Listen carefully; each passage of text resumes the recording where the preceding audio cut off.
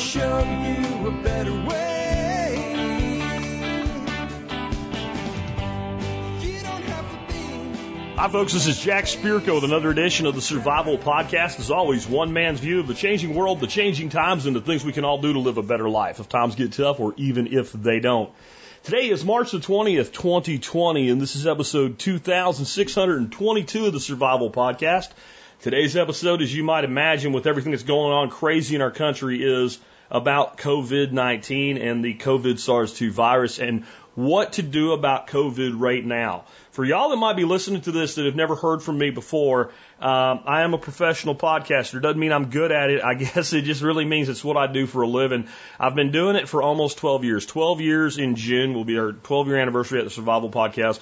We've been teaching prepping from a practical, logical, sane, and rational standpoint for those, almost 12 years now. I expect to still be here in June when we have our anniversary. I don't think I'll get taken out by COVID.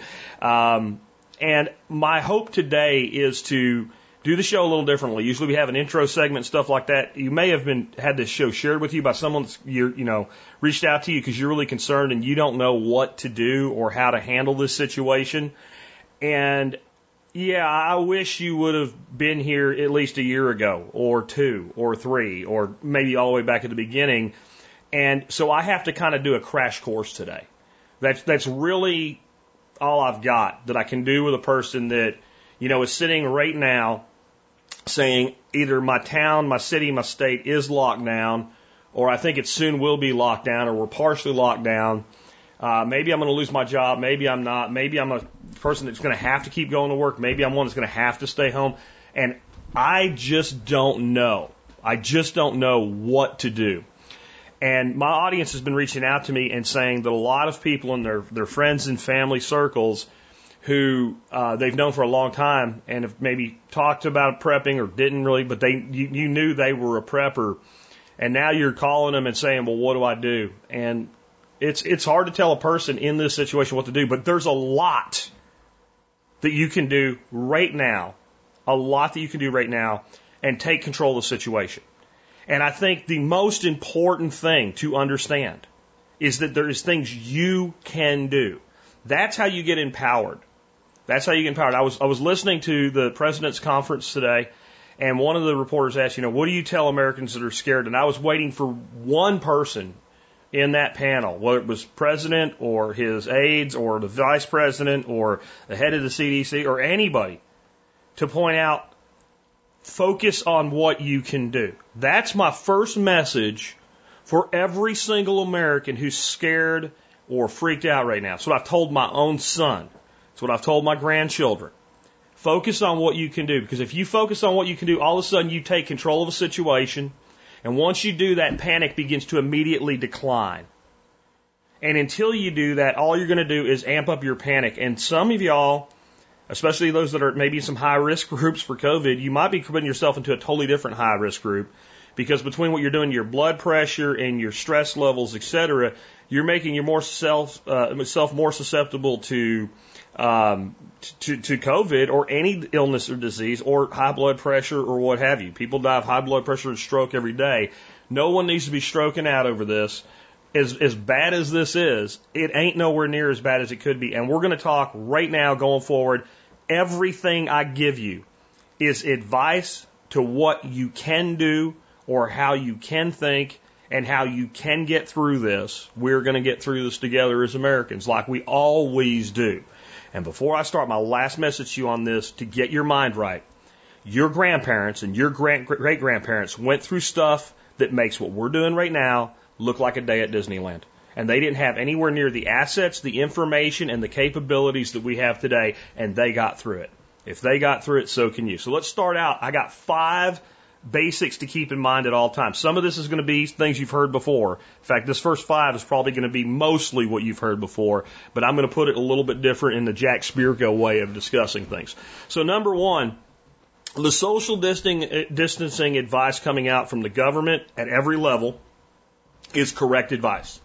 It is what we should be doing. Stop listening to people that tell you that it's not good advice, that we would be better off just letting everybody get it or anything else like that. It sucks. It sucks to be stuck in your home. It sucks to not be able to go out and visit grandma. It sucks, it sucks, it sucks. I get it. You know what? If you have ever spent one day, just one day in jail, you'll have a totally different perspective on staying in your nice, comfortable home and having complete freedom to do most of anything you want while you're in your home. This is not that terrible as far as the situation of having to be in your home, to be with your family, to take care of your kids. Those of you who are in your home alone, really listen to when we start talking about things like scheduling time to talk to family on the phone, FaceTime, stuff like that. Your mental health here is as important as your physical health. But follow the social distancing advice. Stay away from people in high-risk groups. Do not congregate in large numbers. Minimize the transportation, even in between your own homes, etc. Try to stay put as much as you can. Number 2, sanitation is critical when you go out, and I want you to act like a soldier. But I don't want you to act like a soldier by kitting up in military gear, running around with a shotgun or an AR-15 or anything like that. If you're an armed citizen, you know how to do that the right way anyway. If you don't know how to handle a gun, this is probably not the time to go stand in line at a gun store. If you've never owned a gun before in your life, this is probably not a time to buy one. You should have worked with someone to learn how to do that properly long ago. I will not get in the way of any American adult's right to own a gun. If you want to go do it, go do it. But there's probably better things for you to be doing right now if you don't know which end of a gun is the right end to point at a bad guy. But sanitation is what's critical. So when I say act like a soldier, what I'm talking about, and for those watching this on the Facebook live feed, this, right? Touching your face. Don't touch your damn face when you go out, and don't touch things you don't need to touch. Use sanitizer before you go into a store. Use sanitizer when you come out of the store. And wash your hands as soon as you get home. If you go to the bathroom while you're out, wash your hands. Wash them really, really good. I know everybody keeps telling you, but that there's a reason. What I'm saying about being a soldier, though, is we just did a supply run, my wife and I saw her touch her face more than once. Don't touch your face. It itches. I don't care. And anybody that's ever been in the military will tell you, like, when you're in formation or you're in certain operations modes and stuff like that where you need to not move, if your face itches so bad you think you're going to tear your face, half your face off, you don't touch your face. It's not that hard to do. Trust me, you can get through it, at least until you get out of the store and re-sanitize your hands. Next, I said be a soldier, but I'm also saying be a gray man. Don't start any problems with anybody. Stay away from people. We had a guy come up and try to talk to us today, like just socialize or whatever. I'll even talk to you. I can talk to you from 6-8 foot away. Don't let anybody up in your grill. Don't be nasty about it. Don't stand out in the crowd. Don't go fighting over things. You're going to end up with more problems than anything you'll ever get out of it. People are talking about now like forming militias and going out. We're going to show them. If you hear somebody talk like that, you stay the hell away from those people. And I'm an advocate of militias. Running around causing trouble right now is not the way to go, though. So be the gray man. I've always taught that in most situations, you're better off being the gray man. Go out early if you need to do supply runs. Don't shop around the 1st and the 15th of the month because every federal employee gets paid then, everybody on benefits, etc., the 1st and the 15th. That's a bad time to shop during the best of times. So just plan your shopping around those, not going on those dates, or if they fall like on a weekend, the first Monday after or whatever, that's when the money gets refilled. So you don't want to shop then. And anytime money's being sent out, if you know it's being sent out, like they're fixing to do this, where they're going to send people checks and all, I'm just going to say that a good time to shop, if you know you're getting a check and you're going to use that money to buy food or other supplies for your family. I hate credit cards, but in this instance, it might be a good idea. Once you know the money's coming, go ahead of the money. Get your supplies, then use the money to pay that credit card off or what have you. Because once you know the money's coming, and we'll know soon what's coming for whom, when that money hits, it's going to create another surge into that environment. So while it may help with the financial problems that we're having, in some instances it may take and cause more stress on the supply lines. On that note, I really want people to take this to heart. I'm not lying to you. The supply lines themselves are strong.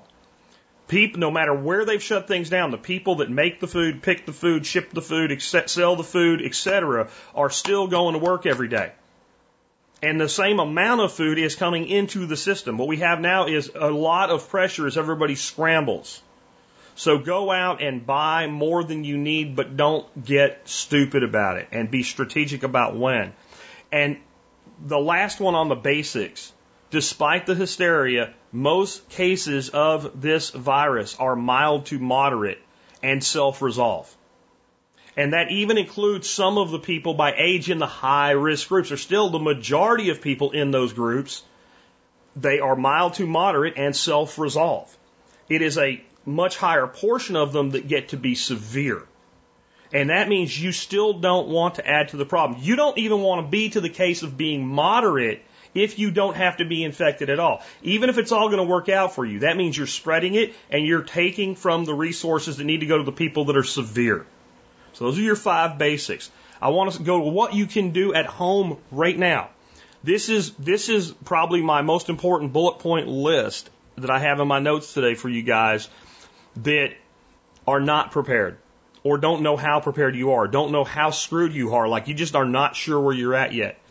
Number 1, to keep your sanity, especially if you're home with your kids, or home even just with your spouse, but your spouse and kids and you home, you're all in the same house, you need to sit down and write up a schedule. If you're going to eat breakfast together, what time is that?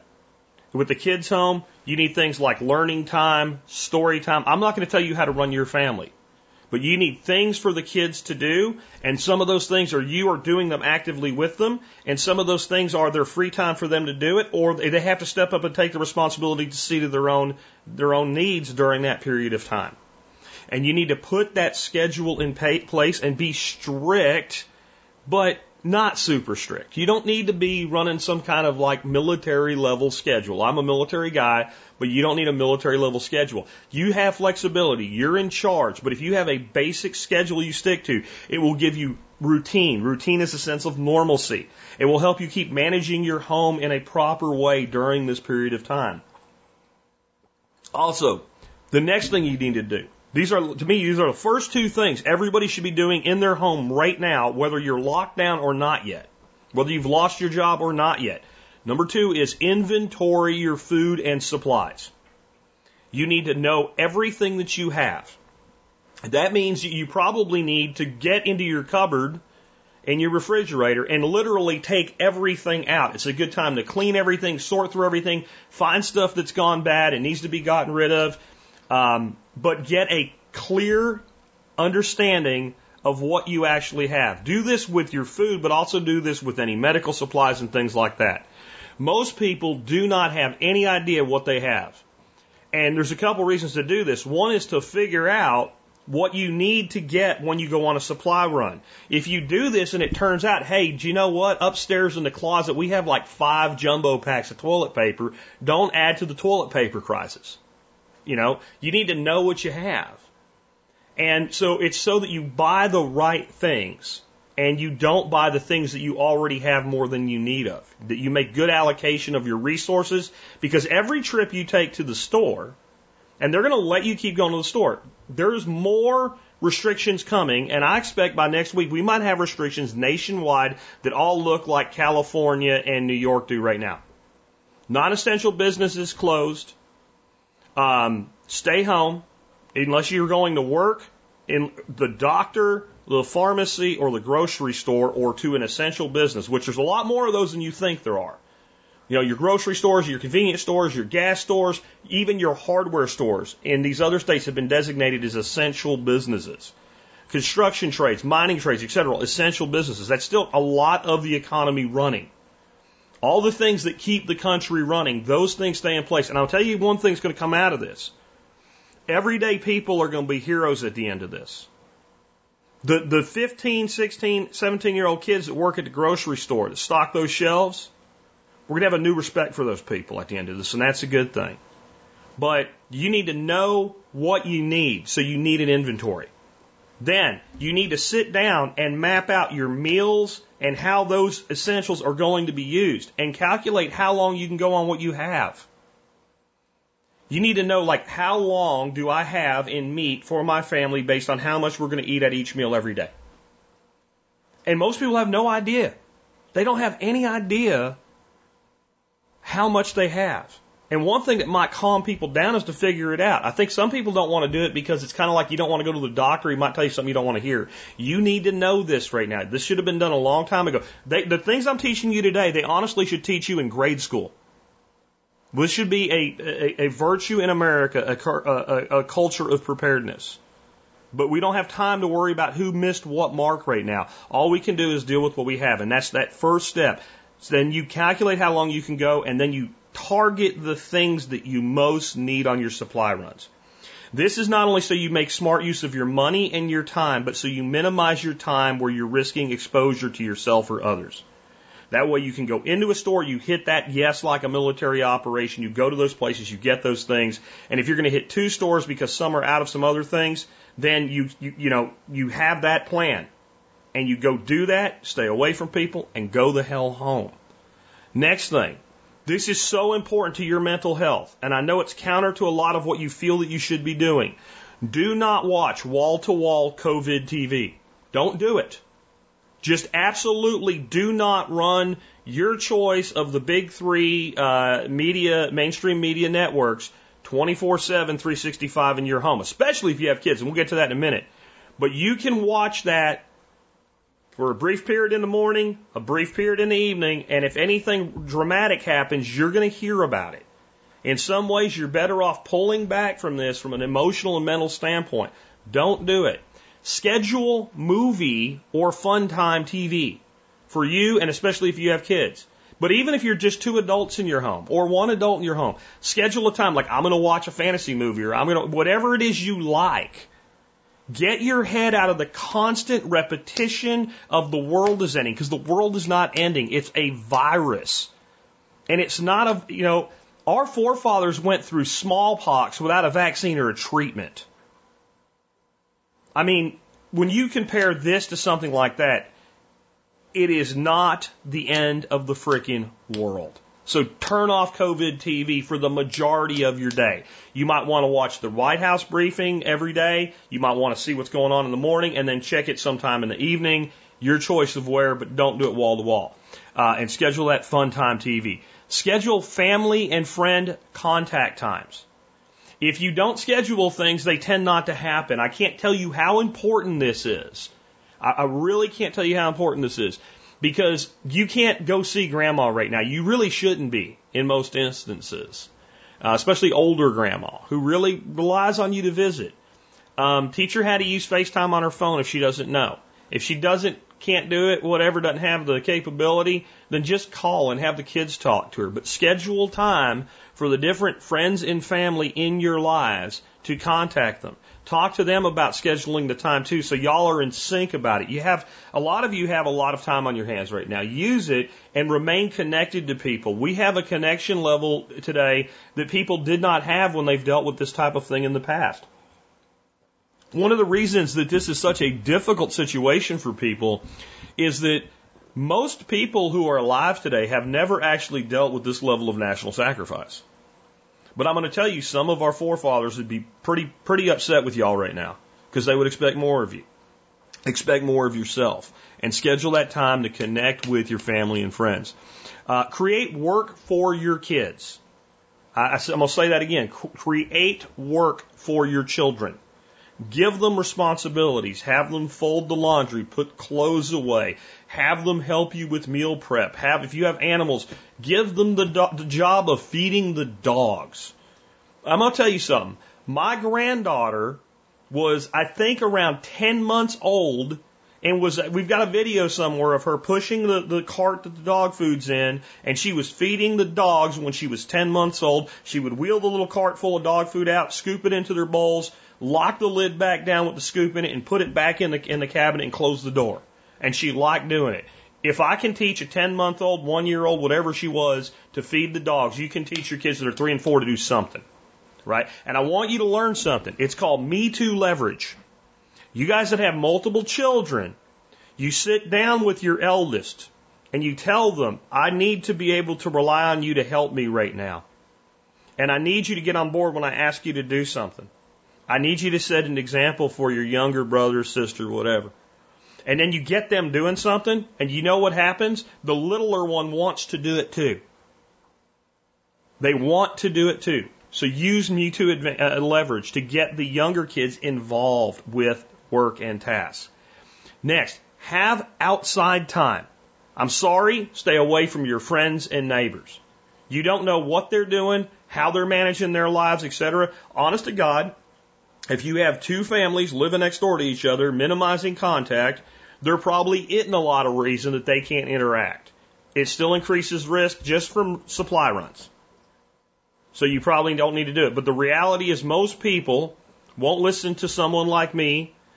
And the fact that we are so unprepared shows that. There's a lot of people like me. I'm not the only one that's been teaching this for a long time. They won't take this seriously enough. They'll continue to not worry, and every contact you have with them increases your risk of becoming part of the problem. But go outside. This is not an airborne illness. It is from mucus. It is from bodily fluids. It's from your nose and your mouth and your eyes. That's where you're vulnerable. So if your neighbor's in the next yard over and you're out playing with your kids in your backyard, you're not going to get COVID from him. It doesn't work that way. Open your windows. If it's a nice day out, and I don't mean just the drapes. I mean open the window. Let the sunlight in. Let the air in. Go outside. Just don't go outside and play with people on the beach or whatever. Next. Create fun projects. If you're not working, then you should be doing those projects with your kids. Sit down and paint a rock with your kid. My wife did that yesterday. They got a bunch of rocks from outside, little smooth rocks, and they got some, simple paint, and they painted all little different designs on it. For those of y'all on Facebook, look, check this out. Braylon made me a TSP rock, a survival podcast rock for the uninitiated with Val on it, the Survival logo. Braylon made that for me. They did that. He didn't want to do it. By the time they were done doing it, he was having a blast. Your kids are going to tell you they don't want to do things, but when you make them do them, they're going to feel good, and they're going to enjoy, and they're going to have a great deal more self-esteem. And for a lot of y'all, you're feeling what they're feeling right now, and you don't even identify with it. If you've lost your job or you're laid off or furloughed and you're home, you probably don't really wake up every morning and go, gee, I get to go to work. So what happens is even though you don't want to go to work, you have to go to work. It gives you a sense of purpose, something to do. You end up home and there's all these things that you actually want to do that you could be doing, but now you're not motivated, so you don't do them. You need to make yourself, and you need to make them do things, whether they're fun projects or jobs or whatever. Enjoy each other. Enjoy each other. My son is worried that his work will shut down. I know he's going to be okay if they do. I know he's got savings. I know I'll help him out. Okay? I kind of hope they do so we can stop moving the kids back and forth and increasing both sides of our exposure with this during the work week. I kind of hope they do. Because the number one complaint my son has about how much he works is, I don't get to spend time with my kids. And he was just told, if this happens, you get to spend, let's say, a month with your children every day. All day. Enjoy it. Enjoy it. I'm not saying it's all sunshine and roses, but I'm saying there's an opportunity here. There's an opportunity here to bond as a family if you're in that situation. And don't squander it being miserable through the whole thing. It won't do you any good. How you feel about a virus will not affect how the virus acts in the public. You can stop worrying for 5 minutes. It won't make things worse. You can put Disney Channel on and watch a princess movie with your little girls. It will not make things worse. Do you understand that? You are not the linchpin that's holding everything together by focusing on this nonstop. You will be better for it. Your immune system will be higher if you relax. So enjoy each other. If you're a couple and you're home a lot more than you used to be, you probably always thought, boy, I wish I got to spend more time with my wife or my husband. Enjoy each other. Teach kids, this is a little one here, 2 things in the bathroom. What the right amount of toilet paper is. It seems like whenever we do have like regular scheduled programming, I guess, of visiting, if people bring their kids over the house, it's always when you get a plugged toilet. So we need to not maybe super ration toilet paper right now, but we don't need 17 wraps, to wipe for 1 poo or 1 pee. So teach them the right amount of toilet paper because kids burn through it faster, I think, than anybody else. And teach them happy birthday hand washing. right? You should be teaching your kids this anyway. Right now it's a really great time. Maybe they'll take it seriously, which means when you wash your hands really good all around. Teach them how to actually, do good hand washing. Look up how a surgeon washes their hands and the different ways that they scrub their hands on the back and the interlocking fingers and what have you. And teach them those things like a game, and teach them to sing happy birthday to me in their head twice as they do that. That's what you need. And again, your kids should know that anyway, but use this time to make it work. And then, if you have the space in your home, take everybody that's in your home and give them a space. For my wife and I, it's easy. We both have an office. I'm sitting in my podcasting right now. But give people a space. And when they go to that space, if there's no compelling reason to invade it, don't invade it. One of the ways you'll be able to tolerate each other is if everybody has the ability at certain times, as much as you can enjoy being with each other, you need space. When you start getting short with each other, let people retreat into their space. If you don't have a ton of room relative to the number of people, even if it's a place to sit at a table or something like that, and if it's any kind of a signal, like if Billy is reading a book, he's kind of in his space. Any way that, like at this point, or give people the ability to simply say, I need some time to myself right now, and have it be respected. That is one of the most important things that your family can put together so that y'all can get through the end of this without having a knife fight with each other. And we don't want a knife fight right now because you don't want to go to the ER for any reason unless you absolutely have to. So let's minimize family knife fights by giving everybody a space or a time or some form of behavior that they can retreat into, and unless there's a compelling reason, like it's dinner time or following the schedule, whatever, that you would just leave them alone. Even without all this going on, one of the things that we started recently with babysitting my grandkids during the work week is when Papa gets done with the podcast, Grandma and Grandpa have a cup of coffee for 15 minutes and the holes shut. For 15 minutes, you're on your own and you have to close your holes. You can go do anything you want as long as it doesn't break the rules, but you got to leave us alone for 15 minutes. My God, people, you're not hurting your children by asking for 15 minutes to yourself, especially right now. It will make you a better parent and make the quality of time you spend with them better. Next, some more specific things with kids. Schedule, structure, and command makes them feel like you have control, and they need that. Think about being in a building and some kind of catastrophe happening, a fire, an earthquake, whatever, and a security guard shows up, or a police officer shows up, or a fire marshal shows up. You're like, oh my God, I don't know what to do. You're like, oh, yeah. And hopefully somebody in that group then steps up and takes that leadership role like they should, right? Okay, you need to be that person in command in your home, even if you feel you're out of control. Your kids need to look to you and think, Mom and Dad got this. Mom and Dad know what's going on. The way you do that is you have a schedule. That way you can always default to it. You're not sure what to do right now. What's the schedule say we're supposed to be doing?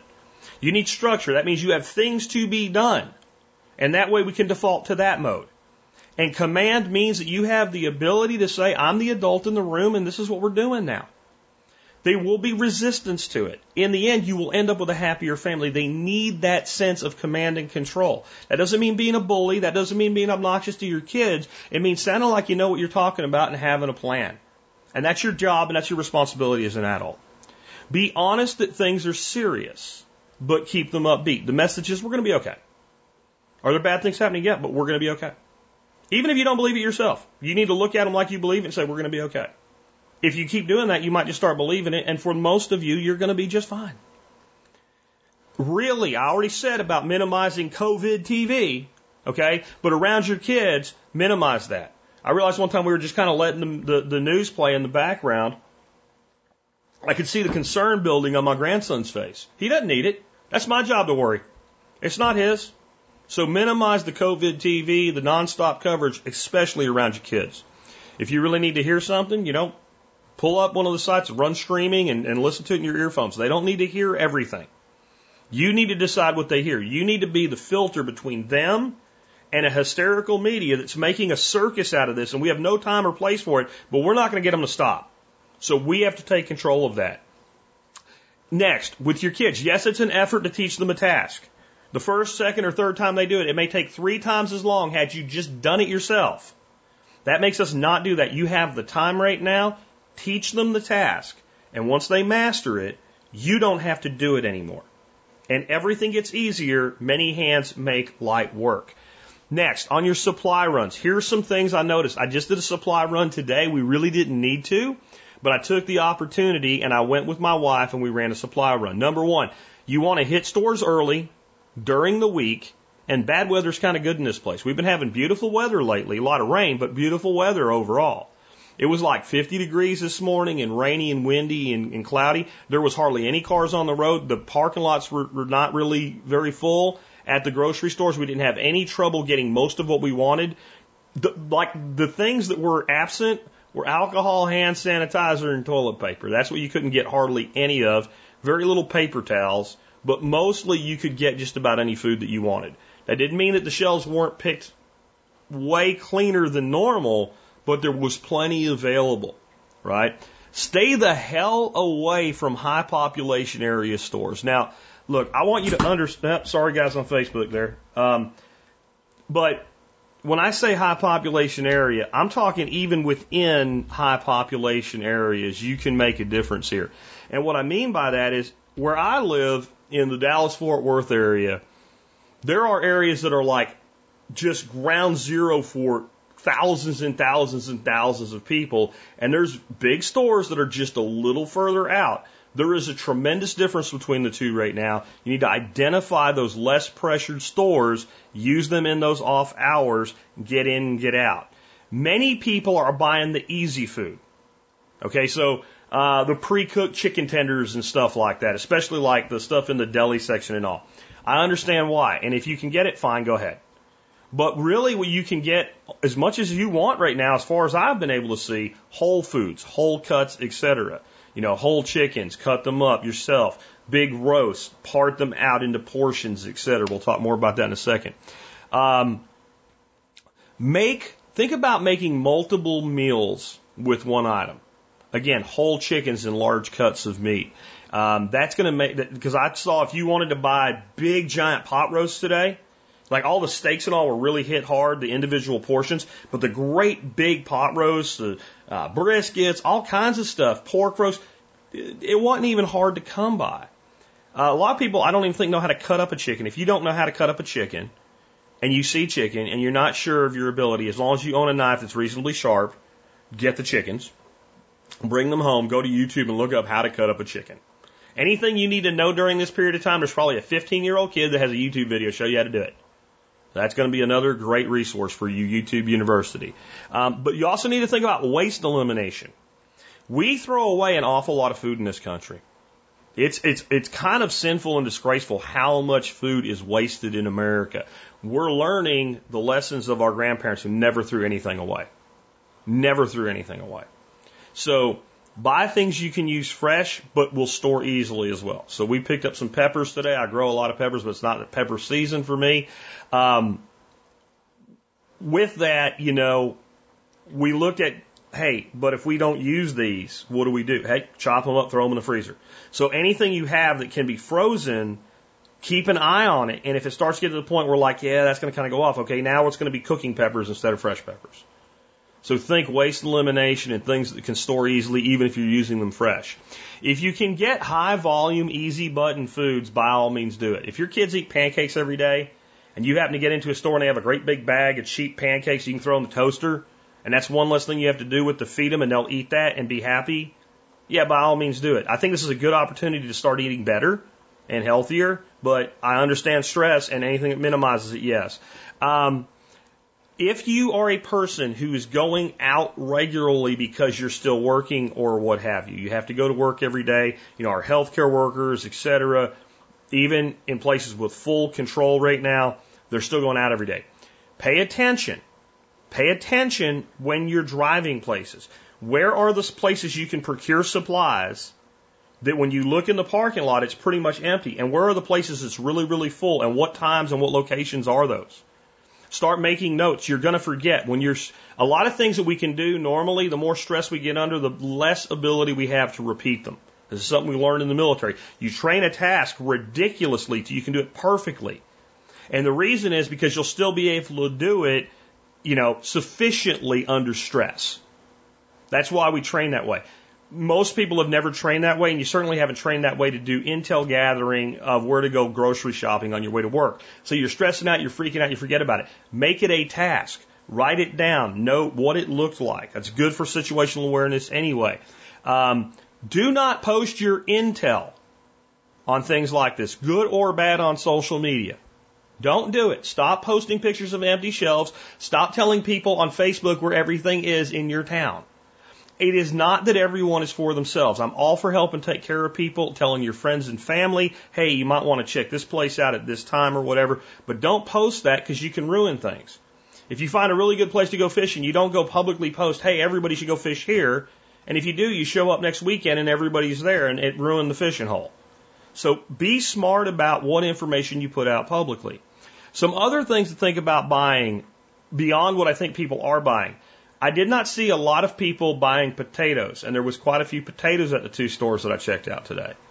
Potatoes store relatively well. Don't go buy 500 pounds of potatoes because Jack Spirko said to buy potatoes and I'll start growing green eyes on them and going to mush. But potatoes give you a lot of flexibility, and they do store, and you can make your own French fries, etc. I don't eat potatoes because I eat low carb, but if you eat, you should store what you eat. Vegetables that freeze well. Be careful how much the salad greens are getting tore up in the store right now. I grow so much of that stuff, I don't even care, but I just know that people are buying that, and by the end of the week, half of it's going to waste. But they're getting into this compulsion, like they buy what they see other people buying. Surprisingly, a lot of junk foods. They store long term, they're full of preservatives, they suck, but this is 40 days. So, don't look down your nose at the junk food aisle. It keeps the kids happy, and let them have some pig out days. Canned meat, if you're limited in freezer space. That's canned chicken, canned beef, canned tuna, canned salmon, all of that stuff. I mean, I lived on it a lot when I was a kid. That's how my grandma and grandpa got by. We grew up pretty poor, grew a lot of our own food. I guess that's paying dividends now. If you can order curbside pickup, do it. If you can go online and order your groceries and pull in and a person will bring them out to you, do that. It will make your life easier. You could be more organized. You don't get into stress buying mode, and you minimize your contact with other people. If you can get your groceries delivered, do that. It gives somebody a job, a sense of purpose, and it minimizes your contact, and it makes you put less stress on the system. Keep minimum contact, though, with your delivery people. I know everybody is thirsty for social interaction right now. Like I said, I had a guy want to get up on my grill today, and I wasn't a jerk. I just backed off from him. Like, I don't need you in my grill right now. And you don't need anybody in your grill right now. If you want to tip them, make sure you've sanitized your hands before you hand the money. You can hand them the money. You don't need to touch them. Okay? Right? Or you can leave the tip for them or what have you. But definitely do as much curbside pickup and delivery as you can right now. Those people have jobs. They're working. They need something to do. And you need to minimize your contact. Look around. Call the stores. Do you offer this? Some will say yes, some will say no. I think as this continues to go on over the next month, more will do it. It will be in their best interest to do it. I'm going to tell you, I think we might see some restrictions coming that are like the gas shortage of the 70s. A lot of y'all ain't old enough to remember that. Or the stuff my grandmother told me about during World War II. Okay? During the gas shortage, they did it by your license plate number. If your license plate ended in an odd number or a certain letter, then you could shop on odd days. Or the other letters or an even number, you shopped on even days. You might find there's a person sitting at the front of the store that usually used to just go, welcome to Walmart, have a great day or whatever, that's waiting for you to show an ID. And they might say A to M shops on these, odd days and N to Z shops on these days or whatever. And all these restrictions, I know they suck. I know that we're used to our freedoms as Americans. I love liberty as much as anybody. But I'd really wished that these grocery stores had put in some of the restrictions they're doing now. I'm talking about the private sector restrictions. No more than 4 of these, no more than 2 of these. It's enough for everybody if we don't have somebody going in and buying 500 of one item they don't even really need. We actually have right now some stores putting up signs saying we are not going to take returns on certain items. And they're the ones that they're being hoarded the most. That tells you it's already happening where people are having buyer's regret from this. Last, I love the kids. I've dedicated a lot of this show already to the kids. Anybody that knows me knows I love kids. I'll do anything for kids. I understand you want to make sure you're looking after your kids. If your kids are old enough to stay home alone, or if one person can go do the supply run, that's only one person being exposed versus two, leave your kids home. Don't take your kids to the grocery store. Don't take your kids. I know they need to get out. No, they need to get out in the backyard and run around and burn some energy off. When you go to the grocery store, you need to be in that soldier mode, disciplined. We're not touching. I can touch my face now. I've washed my hands since I've got home. We're not touching our face, right? We're not touching our face. We're not touching things we don't need to touch. Kids touch everything they shouldn't touch. One of the best decisions made was closing the damn schools. Kids don't generally get this disease in any severe way. Some do, but it's very, very rare. But any of them can get it. Any of them can be a host. Any of them can be a transmission vector. If you can leave your kids home when shopping, do it. You'll be on the ball, focused. You'll get stuff done. You'll get home. Then you can spend all the time you want to with your kids. So unless they have to go, leave them the heck home. You'll move faster and better and minimize risk. Next, food management in home. I want to give you like 4 bullet points on this, adding to what I've already said. Number 1, cook large meat cuts, break them down to meal size, and freeze. The reason to do this is it will make you more efficient, but it will also save space. When you go ahead and you cook that big roast, and then you part it out into 3 meals worth of meat for your family, and you use one today, and you put the other 2 in Ziploc bags or vacuum seal bags or whatever, and label them and date them and stick them in your freezer, it takes up less space than that roast does. Chickens, etc. Break it down, make it into portions, and then freeze it if you're not going to use it right away. That'll let you keep doing a lot of variety, and you won't have to cook a full meal every day. Even though you have the time, you're better spent relaxing with your kids, studying, learning, doing a project, etc. Learn to make soup from leftovers. You buy that whole chicken, you use most of it, you throw the whole chicken, maybe you put the whole chicken that's cooked, break it down, put it in a bag, throw it in the freezer, cook another chicken next week, then take the 2 chicken cores, go on YouTube, how to make chicken soup from a chicken. And boil that down, make a stock, and make a chicken soup. All that pasta y'all are hoarding, you know what? Make a chicken soup to go with it. Not every piece of pasta needs to have tomato sauce dumped on it. Learn to use your leftovers. If you buy, we bought 3 racks of baby back ribs today. I will save every one of those bones to make a stock from, a pork stock. And we'll make a soup out of that. And I'll take the greens from my garden, I'll add them to that soup and little tidbits of meat off of them.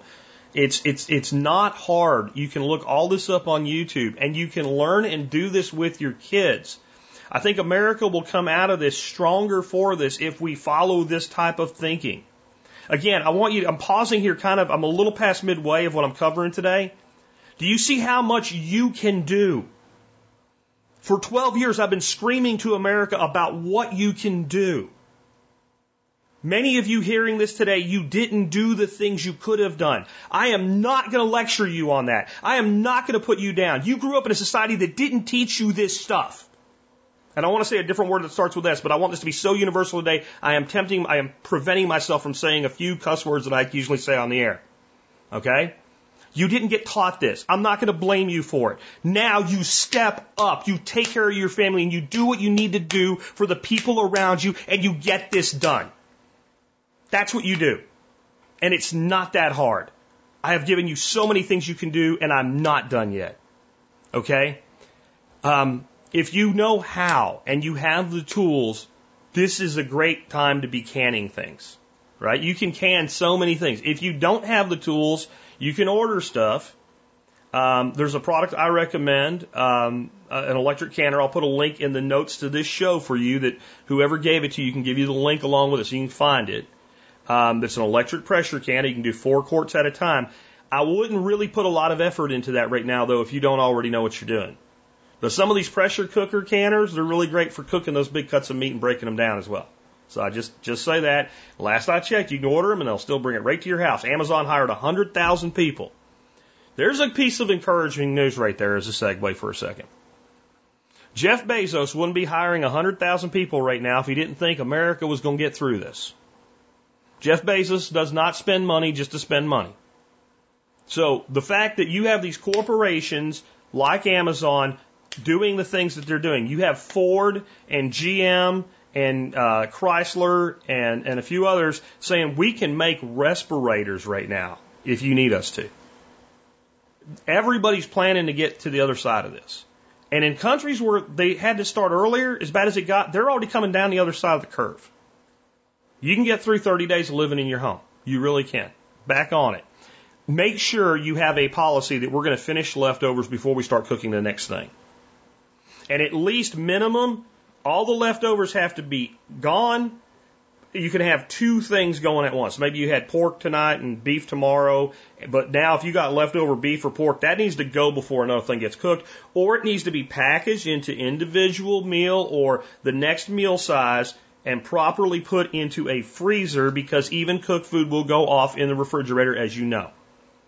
And I would say on top of this, one of the ways you can really help yourself, especially if you're stuck home, once a week, pull everything out of the refrigerator, go through it all again, and make sure you're not missing nothing. This is no time to be wasting food. Not because you're not going to be able to get any food. I'm going to try to say this again. You're going to be able to get food. No matter how big of a lockdown comes, they're keeping essential business open because they know they have to. You're going to be able to procure food. But you don't want to waste it because it makes you have to go out and risk the contact more frequently. This is you stepping up to take care of you and your own. The way, again, we should have been teaching this to people from school age up for the last 50 years. I believe there are some of our ancestors that lived through World War II and the Great Depression that if they could sit here and look at what we're dealing with right now because of a lack of preparedness, they would cry. But I think if we all do what we were supposed to do, right now, even as far off as most people were, we can make them proud of us. We really can. Financial prep. I know some of you are thinking, man, this dummy's talking about all this, but I'm going to be out of a job. Number one, just like you inventoried your food, inventory your total available liquid cash reserves. This is all the cash you have in a box under your bed, all the cash you have in the bank, all the savings you have, all the money that you have that you can spend without like selling a stock or something like that. And calculate how long can that take us. Make a budget if you've never grown up and made a budget for your household before. You know, get online, get off the free open office or whatever, the Google product that's like Excel. I use Excel. Make a spreadsheet, make a budget. You don't know how, learn to make one. They should teach you that in school too, and they don't. But calculate right now, the money I have, how long can that take me? Next, you need to then look at any other capital reserves you have and prioritize where would I go to get other money and how much can I get and how long would that last. Next, cut non-essential spending. Cut non-essential spending. You know, now, if you have an income source that's going to take you right through this, you may not need to cut as much non-essential spending, or you may be able to buy things that cost a little more to support business. I'm not saying that. But, for instance, I have a family member who has like 3 or 4 clubs where they send her makeup and stuff every month. That needs to go. That is not necessary. You ain't going nowhere to be seen anyway, and you got plenty of makeup. So any kind of truly wasteful spending, cut it. If you have 3 streaming services, cut 2 of them. Use one until you can't find nothing on it. Shut it off and get one of the other ones back. They will sell it to you again. But cut your non-essential spending. Extend that budget. Talk to your lender, especially your car lender and your home lender, about loan deferral. This is where you just basically skip a payment or 2. I think there might be some programs coming soon where the banks are going to let people just skip a couple payments and not even accrue interest when they do it. Just move the loan out. Talk to your lender about that.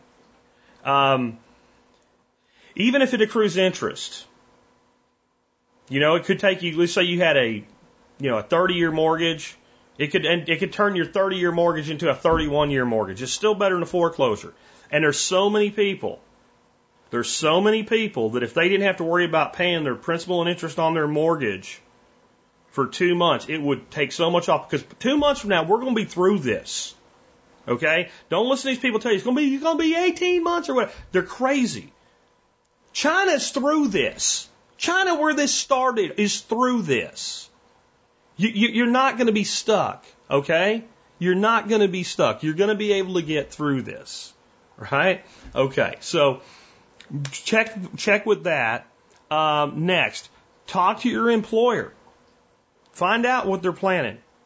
If they're going to lay you off, there might be a strategic time to lay you off and start taking unemployment. Okay? Talk to some employers. You may realize if you work for a really small employer that the building you work in, the insurance on that building, the vehicles that go in that building, and all the operational expenses of that building are the major expense in the operation. You're actually a small expense. They might be willing to put you on 20 hours and pay you even though you're at home to do something at home, even though it's not a lot. Because it might be better in their best interest. They think they're going to make it through the other side to keep you on payroll than to put you on unemployment as a small employer. Talk to them, especially the smaller the company, the more flexible people will be. A lot of times, like, they're stressed too, and when you suggest something like that, they're like, oh, yeah, we could do that. And if that puts you home instead of exposed and exposing your family, even though it sucks, it might be the right decisions. Be creative in the way that what can we do together to make this work better for everybody? Right? And for your information, this is good news for a lot of people. Tax day just got moved to July 15th.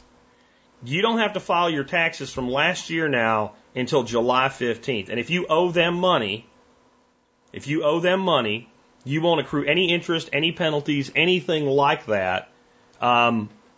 If you do that, if you choose to do that. If you have money coming back, it's very compelling to want to get your money back faster. But, you know, if you run a business like I do and you are creative with your accountant and all, and maybe it's going to be hard to meet and actually do the things you want to do, and now you might even get your taxes in way before the 15th of July, but you're not pressured now that you got to have your taxes done, in the next 3 weeks? That's something off. So just for those of you in that situation, it's good news. Now I want to talk about nutrition and the immune system. My regular listeners, you guys have heard me say this, but use a good multivitamin. You should be on a good multivitamin. You should be on a good multivitamin. One more time, you should be on a good multivitamin. All the time. I do not believe you can go out and take a bunch of vitamin C and be immune to COVID. I don't think you can take a bunch of selenium and be immune to COVID. Okay? But there are certain things you can do to boost your immune system. Supplement C at a little bit higher level during cold and flu season. I do that anyway. Q-Certain, though. Q-Certain has shown promise even in the treatment of COVID.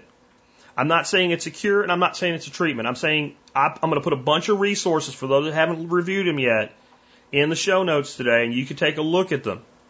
And they are very interesting, and you have to draw your own conclusions. I am not a doctor, but if there was a single supplement that I could recommend for people to be using right now, in addition to normal everyday multivitamins, it would be Q-Certain. And I'm not going to say any more because I can get myself in trouble saying what I think.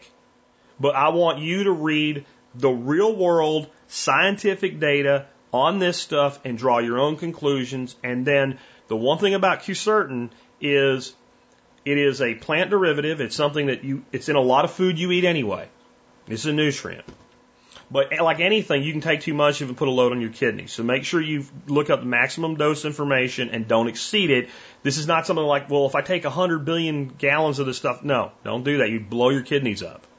So follow the manufacturer's recommended amounts.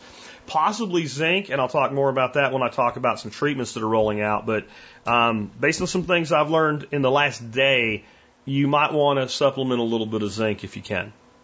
Next, this is again on your immune system and your health, because we can't gloss over the fact that some people get this and get a very mild case. Even some people in what are considered high risk groups get this and get a very mild case.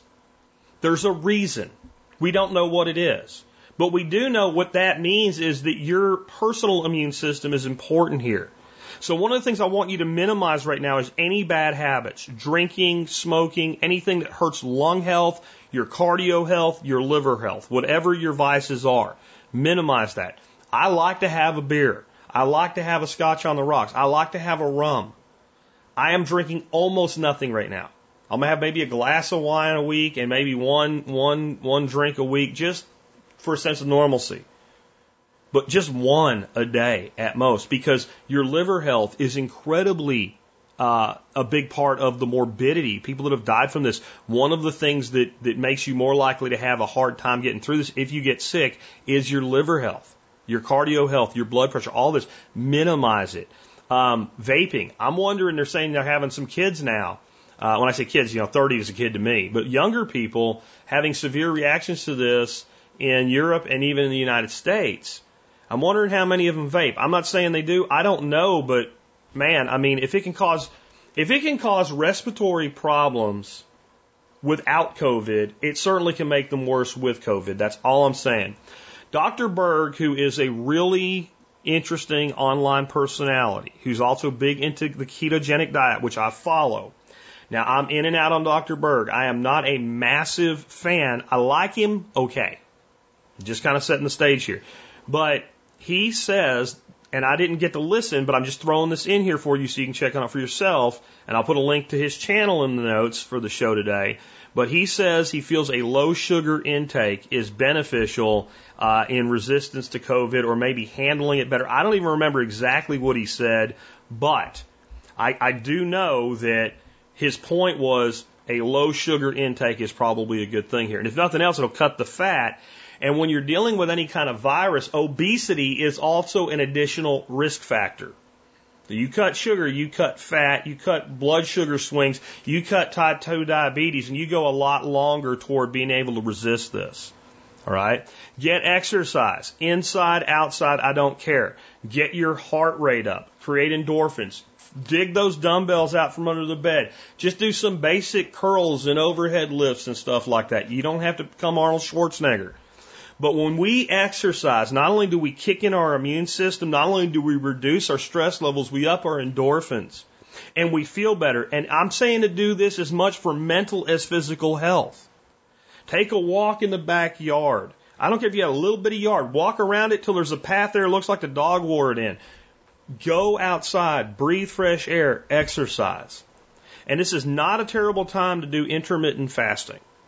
Again, I do follow a ketogenic diet. I've definitely reduced my risk if I get COVID because of the actions I took starting in August last year. I've lost over 50 pounds by going to a ketogenic diet.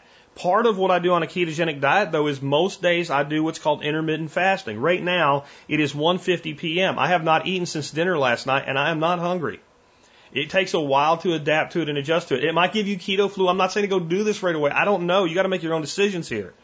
But I do know this. At a time where you're restricting and monitoring and being very careful about how quickly you use your supplies, a family that's eating or a person that's eating 2 meals a day has an easier time than one that's eating 3 plus 2 or 3 snacks, right? Just saying. So it's not a terrible time to learn about ketogenics, intermittent fasting, etc. But you don't have to. I'm not saying the ketogenic will make you immune to COVID flu, all right? Now, I want to finish up with the importance of some therapy awareness. There's some politics going on here, and I don't like it, and it stinks. I'm going to try to say very little about it. But there are many treatments that are becoming available and will soon be available via something called compassionate use. Compassionate use means it doesn't matter whether the FDA has blessed it or not. If you're sick and you want to use it, you can use it. You and your doctor can make a decision that you can use this thing. And I'm going to only talk about one of those options today because I don't know that much about the other ones. And I'm hoping Monday to do a show where, even if it's only part of it, I cover those other options and exactly what they know. I'm going to talk about the one that I know the most about and the one that is being used as a political football the most right now. And I'm going to be honest to God, there are some reporters out there and some people out there that I would like to choke over what they're doing here because they know that what I'm about to tell you is the truth. The big news in this fight right now is a very old medication called Chloroquine. And I watched the president. I'm not a huge fan of President Trump. I do think he's making some really good decisions, and the decisions on the medications and the therapies and fast tracking them is one of the best decisions that he's made here. And I watched him being attacked for inferring that there was hope due to chloroquine. I'm going to tell you why he's inferring that there's hope due to chloroquine. He knows there's hope due to chloroquine. Everybody knows who's actually researched this, that this is going to work well for many people. The only question about chloroquine, and I'm going to talk more about how it works here in a second, the only question is, how well does it work? How many people can it work for? And exactly what way should we use it to get the best results for the most people? This has been used in Australia. It has been used in Japan. It has been used in France. And it's now beginning to be used in the United States. And there is not a single time that it's been used where it has not made things better. The sample size is small. Yes, it is. So what? And this, one of the things that's bugging me is this: we need a control group. We need to know what happens when you have standard of care without it. We have all the information we need on that. We have had thousands of people die. We have had thousands of people get this illness. We have had thousands of people recover without being given chloroquine. We already know what happens. We already know what the numbers look like without it. All you have to do to know what the numbers look like with it is use it, and it's coming. There are multiple manufacturers now. Mylan, Bayer, there's a couple other ones. They're making millions of doses. What they keep pushing back on is saying it's just a few limited trials. I put out, before the president started talking about it, before he said a word about it, information from a trusted source working for a major pharmaceutical manufacturer where I told people this was coming. I got scooped a little bit by Tucker Carlson. I kind of leaked about it, and I was doing more research to make sure I was absolutely correct before I did it, and then Tucker leaked it. Tucker scooped it, I guess, and brought some of the first information out of it on Fox News. And the next day I came out with all that I knew, which was more than anybody else had been told yet. And said, I have a contact at a major pharmaceutical company that said they are producing this in the millions of doses, that it's right now being manufactured at rates it's not been manufactured at in any type of recent history. And the reason they're not using it more is it's not available. You don't make 30 million doses in a 30-day period, which one manufacturer has already committed to. 30 million doses delivered in 30 days for limited trials. They know this works. It's only a matter of how. However, I am learning more about it, and it seems like the way that it works, or at least works best, is used in combination with zinc. And it may need to be administered at least at a hospital or a field hospital or a doctor's office.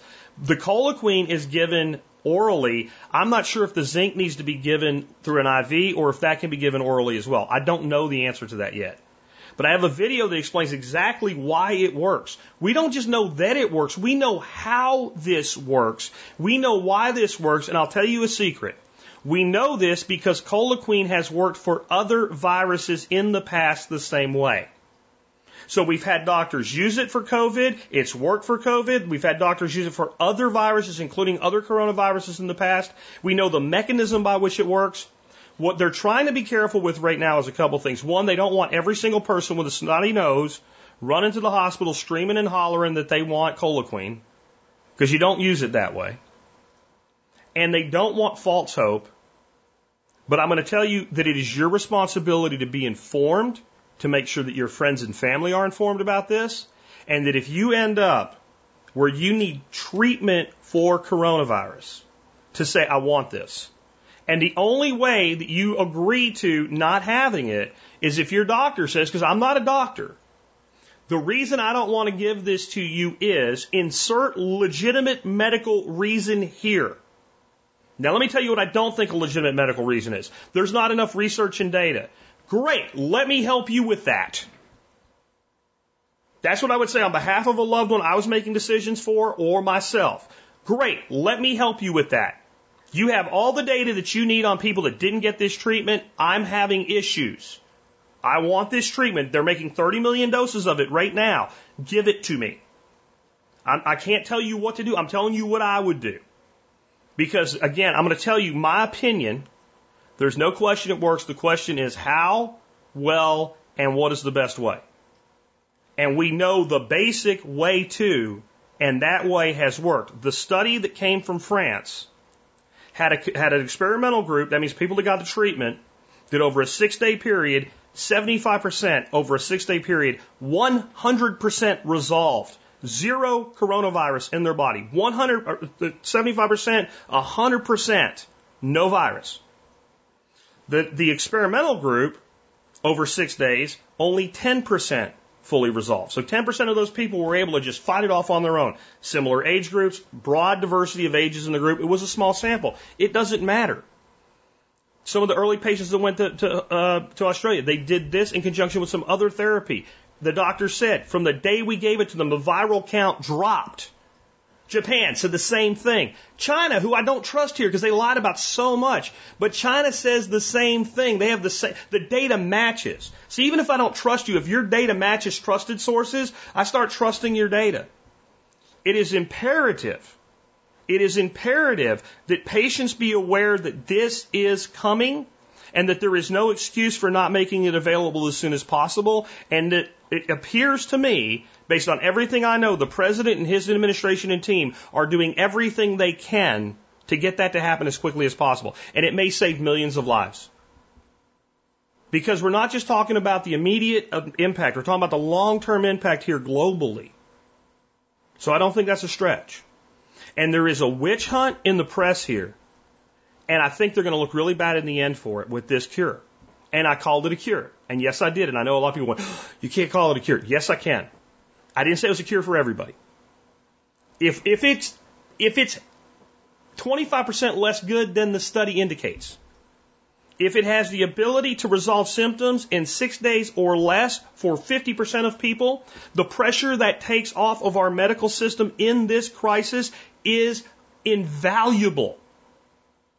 And I think we know it's better than that. And I think in that study, I have not been able to fully confirm this yet, but the truth is that it was really 100% success. It was kind of misreported with that, because just because the 6 days ended didn't mean the course of treatment stopped. So the other 25% in that group, my understanding, I could be wrong, my understanding is they all resolved as well. That they all resolved as well. And again, we know how to use this. I have a video that explains exactly how it works for you to watch in the show notes. I invite you to do it. And I'm going to say, I don't know a lot about other therapies, but there's some that are from HIV drugs, there's some from Ebola drugs, and there's a therapy that they used for Ebola, which is a lot worse than this, where they take the blood from someone who's already recovered and they treat it somehow and distill it down, and then they give it to the person that's infected, and that works too. It doesn't work for everybody, but these other therapies, as good as chloroquine is, it may not work for some people, and some people can't take any medication. But when they start talking about the dangers of it, etc., I want to remind you guys of something with chloroquine. First, it's hydroxychloroquine, which is not the same as straight chloroquine and has less of the side effects. Number two, the majority of the side effects that occurred with the use of the medication chloroquine is because it was anti-malarial. I took it for 6 months consecutively deployed to Honduras when I was a young man in the Army. And there are guys that go on much longer deployments into the tropics that took it for much longer, and any substance taken for that length of time. For COVID, we're talking, what, a 6-day treatment for some, maybe 12, maybe 15 days, versus I took it for 180 days with 500 plus other soldiers around me. And I didn't see anybody stab anybody in the face with a fork having some sort of, psychotic side effects or something.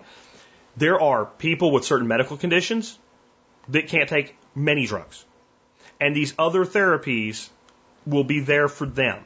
I'm going to bring you more information on those other therapies Monday. Again, I'm not a doctor, but I see something really twisted going on here. I'm not a conspiracy theorist. My long-term people will tell you that. I'm the first one to push down on tinfoil hat, but I am a person that has a loathing for people that make emergencies into political footballs.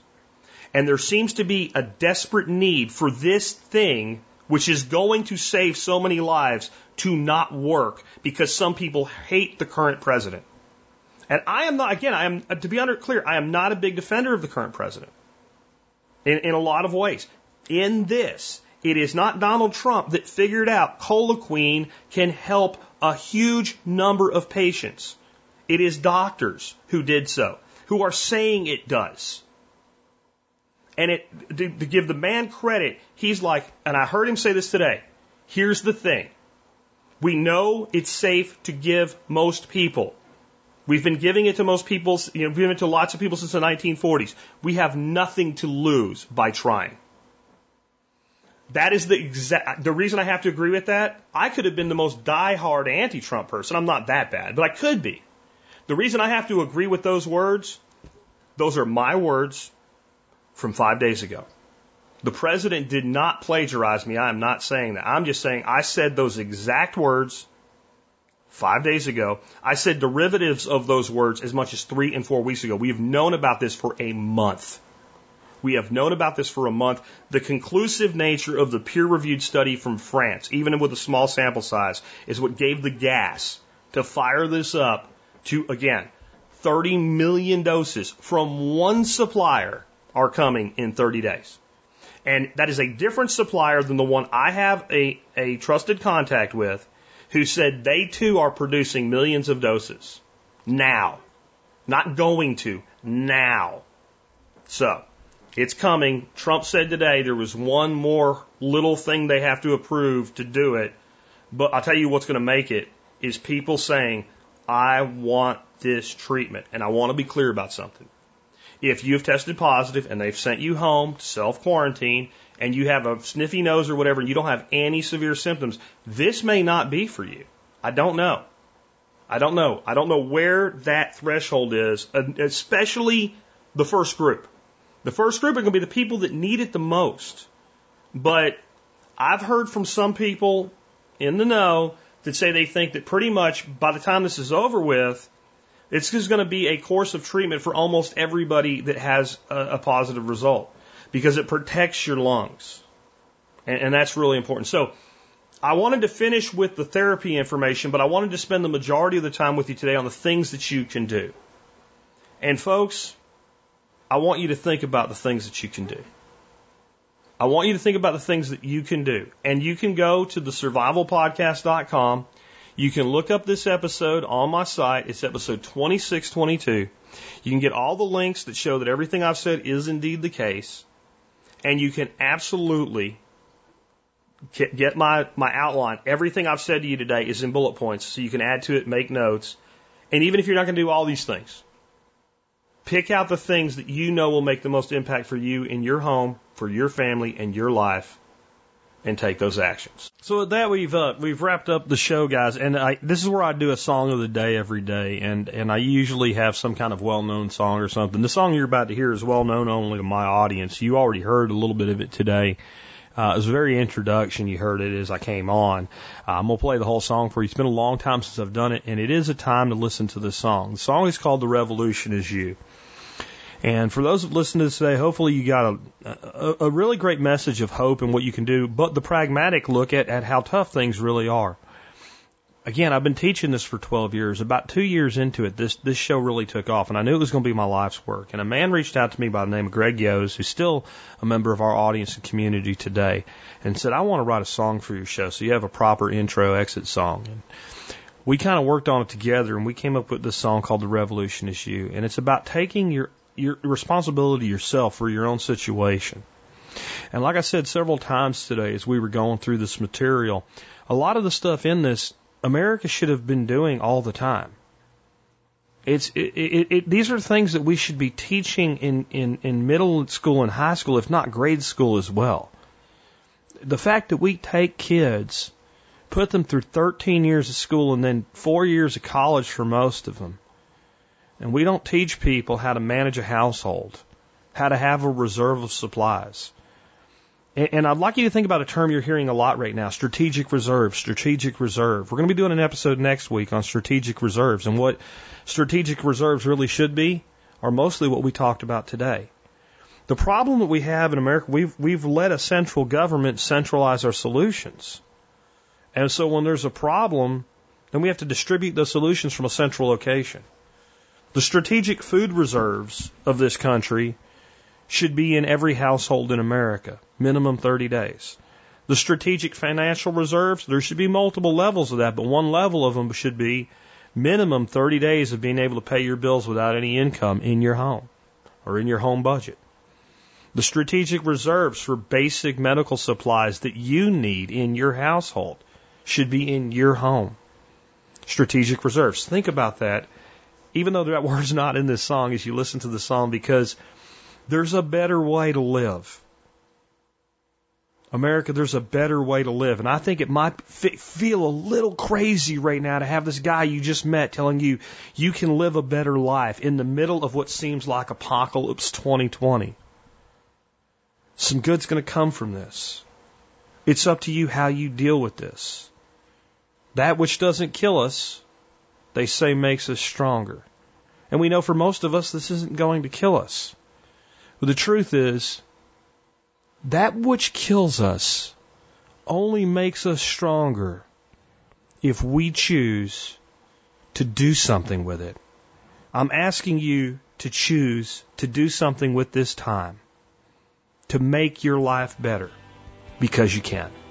With that, it's been Jack Spirko with another edition of the Survival Podcast. You pull yourself up, they keep bringing you down. Are they gonna bail you out or just run you around? They said you should have a house the American way. $1 down, $1 a month, and you'll never have to pay. There's a better way to do this. Let me show you a better way. You don't have to be another face in the crowd. You don't have to live the way they tell you to. Make your own way, the others will follow.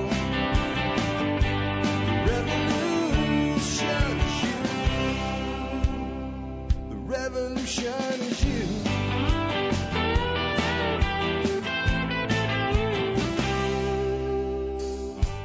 Seeing our food these days, you know it's on our TVs. Sometimes we forget we are what we eat. I don't know the answer. It's like there's nothing I can do.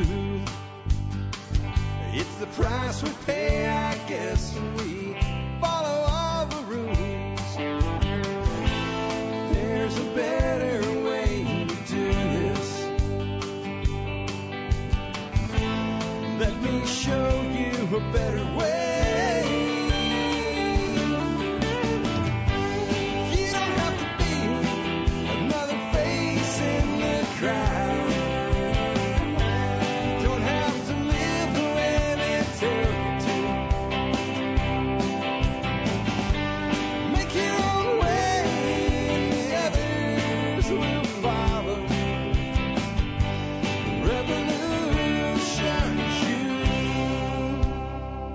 Revolution is you.